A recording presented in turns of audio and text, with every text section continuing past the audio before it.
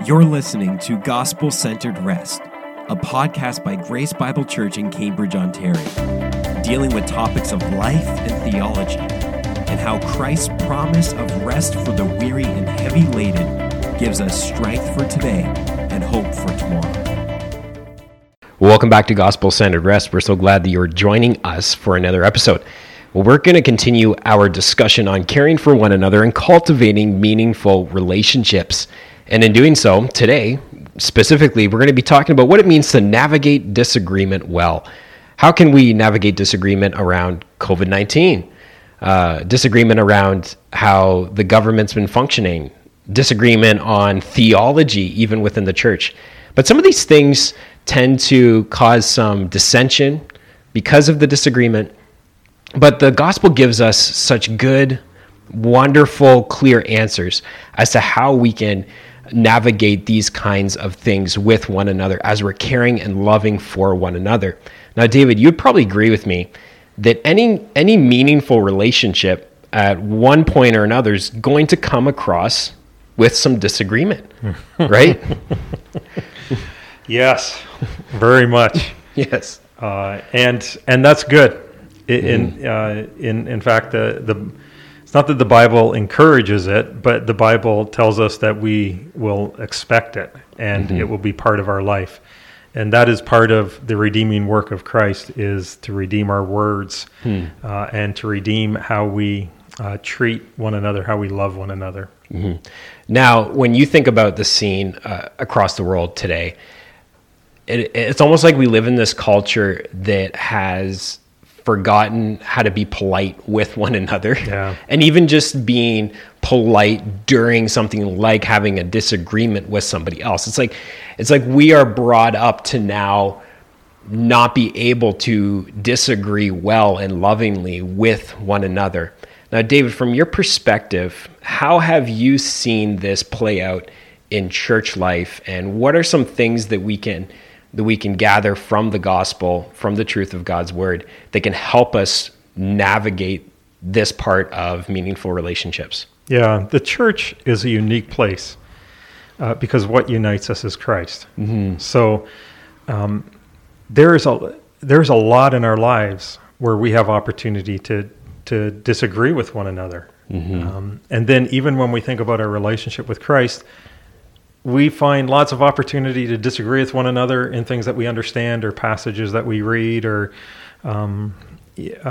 just how we would formulate or how we would live out the Christian life. Mm-hmm. So in that sense, there is this real challenge, and again, it's why the Bible talks so much about our words. But I think there's so much that can be said about this, but maybe two things just to begin our discussion. First of all, the Bible does talk about out of the overflow of the heart, we speak. And so when we talk about disagreements, or when we talk about the words that we use, it actually begins with our heart. And that's challenging because is our heart being conformed more and more to the image of Christ? And so we think when we use disruptive words, or we just find it hard to be around someone that we really disagree with and just love them and not say anything, we say to ourselves, well, why is that so hard? And it's because our hearts. And then I think the second thing that follows that is it's not just our hearts, but I think we think that we can just be really good at it on the spur of the moment. Yeah. But it's hard. And I'll give an example of it being hard, but just the need, especially when we know our vulnerabilities and when we know that we're going through difficult times, and we can have less patience with people, show less love towards people, be more irritated with what people believe or think, or how they're traveling through whatever it is, COVID or just relationship, that we need to store up the Word of God in our life, in our heart, so that if it's the overflow of the heart, then what words are we storing up within our heart? And you have a sense of that. I've just actually been reading through Proverbs in my devotions, and I'm up to Proverbs 4, but I was just reading in Proverbs 2. My son, if you accept my words and store up my commands within you, listen closely to wisdom and directing your heart to understanding. Furthermore, if you call out to insight and lift your voice to understanding, if you seek it like silver and search for it like hidden treasure, then you will understand the fear of the Lord and discover the knowledge of God. And if you just look at those first 5 verses, it's if you accept my words, store up my commands, listen closely to wisdom, directing your heart to understanding. When we're in conflict with others, that's usually not happening. Right. We're not directing our hearts to understanding. There's 1,001 other things going on. So if it's out of the overflow of the heart, then are we storing up for ourselves the word in our heart, directed by the Holy Spirit, just praying that God would use that, seeking it like silver, hiding or searching for it like a hidden treasure? Then we understand the fear of the Lord. And I think whether it's COVID, whether it's relational, whether it's marriage, whether it's within the church, it's the fear of the Lord. Because the fear of the Lord helps us through conflict, because it's Him that we follow, and He's big enough to handle our differences and to help us work through those. Now, David, we're not talking about like major big issues here. You would probably agree that a lot of the things that we face and the disagreements that we face with one another within the church, within our closest relationship, are usually pretty minor things. It could be a matter of preference. It could even be a matter of doctrine that that we wouldn't necessarily say is like a fundamental foundational point of doctrine within these things. But I love what you said there about how what's in our hearts is going to come out through how we respond and react to these disagreements. Now, what do you think about this statement that there can be unity without uniformity within the church? Can you say that again? There can be unity without uniformity. Yeah, absolutely. And that is one of the challenges. What you just mentioned earlier, that they're not big issues, some of them, and that's part of the difficulty of navigating, because for certain people, whether it's what they've grown up with or fears or the other pressures of life, and this is just one more pressure added to them, it is a big deal to them. Yeah. Or even theologically, it was so imprinted on their heart that this is massive. And we might hear it and we might say, well, that's a tertiary issue. It's not a primary issue. And so I think part of navigating through conflict, and especially like a time through COVID, is for some people this is a real passionate issue, and we want to treat that with respect as well, and love them.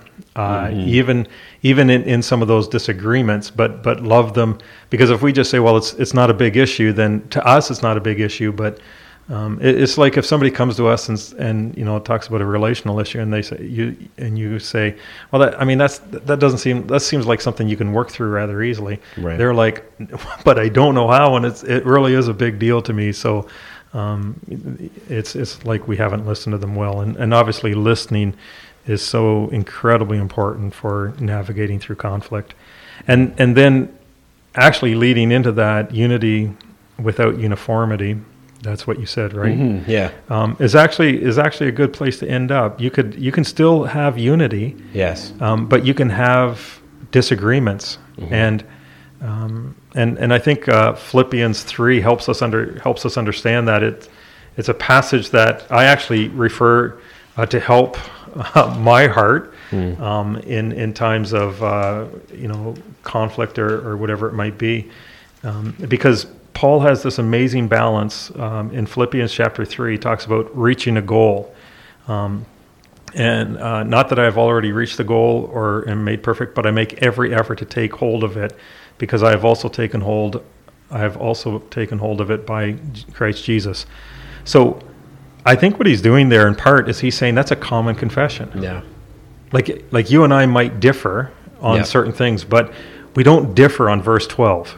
Right. So COVID, we don't differ on verse 12. If we have this discussion, we're making every effort to take hold of it, because I also have been taken hold of by Christ Jesus. Like, he's the one who unites us. And then he says, brothers and sisters, I do not consider myself to have taken hold of it. That is an extremely humble statement. Like, I'm not the package deal. And if we approach our conversations with humility and say, this is where I'm at this moment, but I'm willing to listen, because I don't consider that I've taken hold of it. I haven't arrived. And then he says, forgetting what's reaching forward, I pursue as my goal the prize promised by God's heavenly call in Christ Jesus. That's our heart attitude. Yeah. We are just wanting we're wanting the same thing. We're pursuing that prize promised by God's heavenly call in Christ Jesus. And then, so what happens, I think verse 15 is what happens when we have disagreement. Therefore, all of us who are mature think this way. And I think that's part of the Proverbs too, is storing up. Yeah. And just growing up. And if you think differently about anything, God will reveal this also to you. Now, some people will say, well, we can't leave it there. But if we've understood verses 12 through 14, that we have the same goal, we have the same Christ, and none of us has arrived, we can leave it with the Lord, because he goes on to say, in any case, we should live up to whatever truth we have attained. So we might disagree on COVID, or we might disagree on certain passages, or we might disagree on certain relational issues. But what do we have? What truth have we attained? Well, at minimum, love God and love our neighbor. And so, even in my disagreement, I can still live up to the truth that I have, and that is, well, I'm still going to love you. Because we're still in the same family. He calls them brothers and sisters. And then verse 17, join in imitating me, brothers and sisters, and pay careful attention to those who live according to the example you have in us. We want to be an example. We want to be an example in front of our kids. We want to be an example in the church. And we want to be an example in our communities of how to handle disagreements well. Because as you mentioned at the very beginning, we live in an increasingly fractured society that is really angry and really emphasizes division. Yeah. Which is completely different than what we see in the book of Philippians. Especially just consider these words in Philippians chapter 2. If then there is any encouragement in Christ, if any consolation of love, if any fellowship with the Spirit, if any affection and mercy, make my joy complete by thinking the same way, having the same love, united in spirit, intent on one purpose. And how do we do this? Verse 3, do nothing out of selfish ambition or conceit, but in humility consider others as more important than ourselves. Everyone should look not out only for his own interests, but also for the interests of others. And then Paul goes on to give us, to explain to us the example of Christ's own humility and his coming exaltation, and how Christ's example shows us this kind of humility. And how appropriate is this discussion when it comes to dealing with disagreements, dealing with others whom we love and others within the body of Christ. Do nothing out of selfish ambition or conceit. It's like stopping for a moment and asking yourself, when you're in that conversation, am I arguing my point, or am I treating this other person out of selfish ambition or conceit, or am I actually doing this, having the same love, as verse 2 tells us, united in the Spirit, intent on the purpose, the same purpose that Christ came and lived out the same humility for us, and or am I showing them the love of Christ in this moment? Am I showing them Christ-like humility in this moment?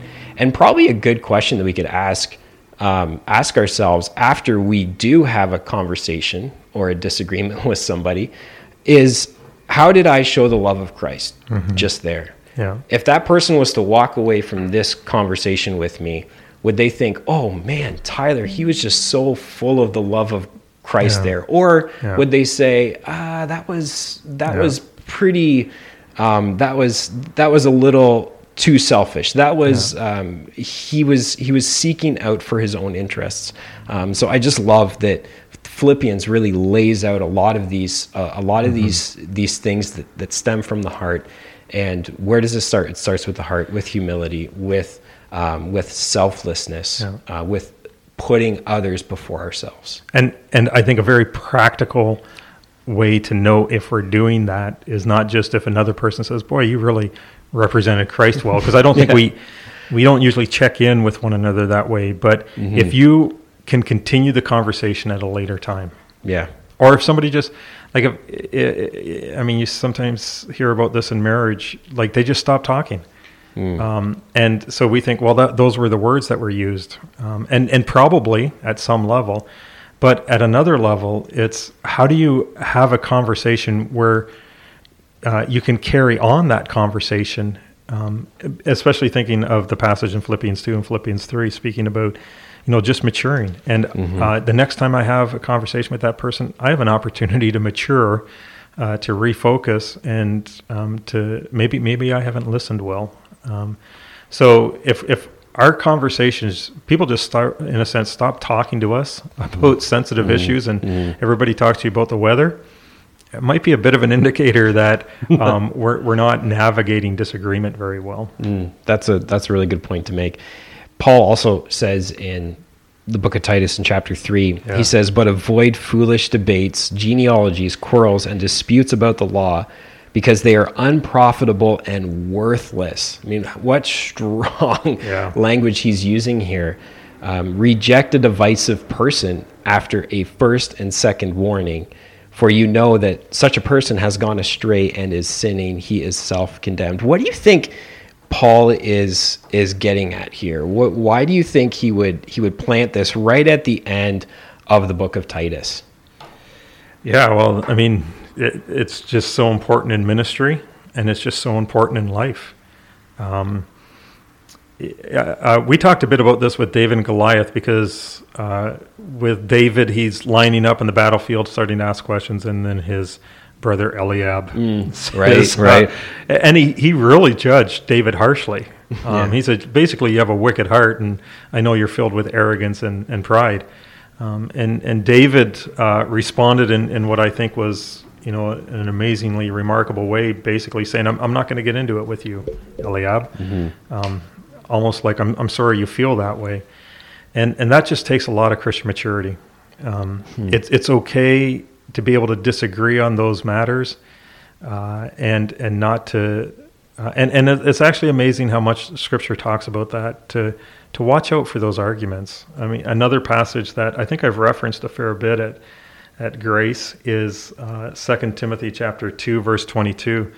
Flee from youthful passions and pursue righteousness, faith, love, peace, along with those who call on the Lord from a pure heart. And that's where we began, basically saying it doesn't just happen. We don't. If we're going through an especially difficult time of navigating disagreement with others, how are we storing up? How are we, wrestling with God and say, Lord, I just need a pure heart in these matters. And so what is a pure heart? Verse 23, reject foolish and ignorant disputes. And reject doesn't mean, I don't think it means I have to verbally say, I just reject that. But it's to say, kind of like David, when he talks to Eliab, and Eliab is, really on his case, and David could have taken huge offense and made it a massive issue. And David said, what have I done now? It was just a question. And he just totally diffused it. And then he goes on to say in verse 24, the Lord's servant must not quarrel, but be gentle to everyone, able to teach, and patient. So I think those three things are very instructive. Do we have a gentle approach? Able to teach, not being pedantic with one another, or I'm a teachy type person, but just in conversation.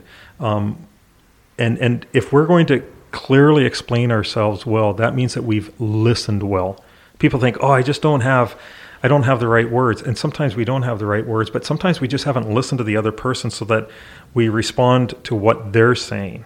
We respond to their concern or their fears.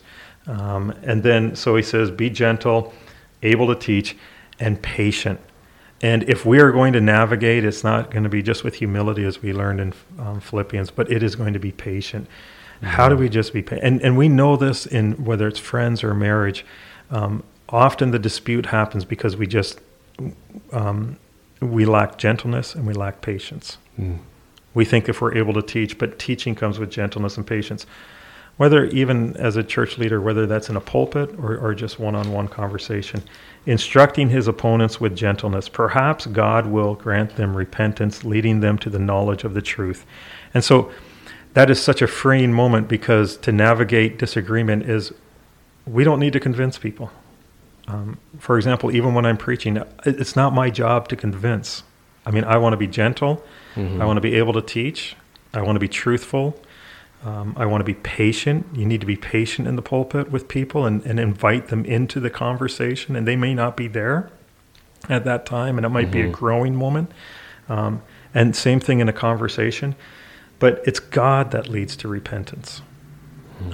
This is God's work. And so even as we go through COVID or with theology or relational issues, gentleness, good conversations comes through, good listening, and then we have this patience. And then they will come to their senses and escape the trap of the devil who has taken them captive to do his will. And so that final verse is important because I think Paul is saying to young Timothy, he's saying, it's bigger than your agenda. Yeah.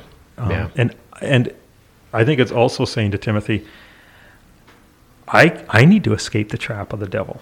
Mm-hmm. And I need people who, I don't just need people who are able to teach, but I need people to be gentle with me. Yeah. And I need people to be patient with me. And that's what we pray for our families, our friendships, our church, ultimately our country. Mm-hmm. That some of these words, that I won't be taken captive. Mm-hmm. Because I'm thinking, well, I don't want that person, but my heart, I know my heart, and at a certain level, and it's speak into my life. I don't want to be taken captive, and that's why we need to navigate disagreement. Because if we don't navigate disagreement, we become an island, and nobody. Mm-hmm. We say, well, I won't be able to speak in anybody's life, but the greater danger is nobody will then speak into my life. Mm-hmm. Yeah, we really think of disagreement as as a very negative word, but it can be a positive thing, with gentleness, with patience, with humility. The way that the gospel has laid out for us to live in unity with one another, with those fruits of the Spirit. Yeah. And when you've got when you're seeking him humbly, with gentleness, with patience, with humility in these conversations, then I believe you're going to have the discernment to tell, is this really that big of a deal or not? Yeah. Or can I then, as Ephesians 5:20 tells me to do, submit myself to someone else? Can I then just put them first? Can I put their interest before my own? Again, Philippians 2. In this moment and in this discussion, is this really that big of a deal? Yeah. Because what's a bigger deal is the fact that we approach these conversations with humility, with gentleness, and with patience. Yeah. We just went through. Again, you and I are just referencing so many passages, and we're just. This is like a drop in the bucket. This is a constant conversation going on, and the greatest example is ultimately Christ, like the triune God, and how God navigates our disagreements with him. And he continually loves us and is patient and is gentle. I mean, I just think of how many things I've had to learn and I still have to learn. And God's so gracious. He still welcomes me and invites me. And he lets me walk away. I walk away disagreeing and really wrestling with some of the things I'm learning. Yeah. But God doesn't abandon me. God and God's word is just written in such a way that he welcomes conversation. God's person is revealed in such a way where he welcomes conversation, and you just say, okay, I can wrestle with this, and he's being gentle and he's being patient with me. And the other thing too is and God is all wise, so he does it so perfectly. But we sometimes lack wisdom. So we traveled through 1 Peter, and 1 Peter is an interesting chapter 4 coming to the end, and he says, the end of all things is near, therefore be alert and sober-minded for prayer. So a lot of this is born out of prayer. As we pray for the others who disagree with us, that will help us to be alert and sober-minded. And then he says, above all, maintain constant love. Like, what is that? Wow. Maintain, constant. So it's not just above all love, but above all. So all these were like above everything else. Maintain. It's gonna be a long journey. Constant. We're up and down people, but constant love for one another, since love covers a multitude of sins. And again, like we've talked about, be hospitable to one another without complaining, welcoming people into our life. But it takes wisdom to say, I'm just going to cover that with love. I'm going to absorb the cost of that remark, and I'm going to love them despite the multitude of sins. And that's vastly different than sometimes what happens when we come to disagreement, because sometimes in disagreement it leads from verbal disagreement or theological disagreement to an attack on the character. Yes. Yep. Yeah. It's not a big leap to go from, well, I disagree with you and now I'm going to insult you. Yeah. Or I'm going to send you a text that's just going to tear a strip off you, or I'm just going to leave you like your life, or I'm going to cancel you. Or I'm going to cancel you. Yeah. And so there's so much wisdom here. So we need to watch that we don't go down that angry path where we just start becoming that person. Yeah, and that really dovetails nicely with Romans 12:18, which encourages us to live at peace with one another, as much as possible. Yeah. Live at peace with one another. Yeah. What a wonderful verse, and what a wonderful passage. And it's amazing because that's, I mean, all the Bible is theology, but Romans is theology upon theology. Yeah. You're swimming in theology when it comes to Romans, but that's what you come up with.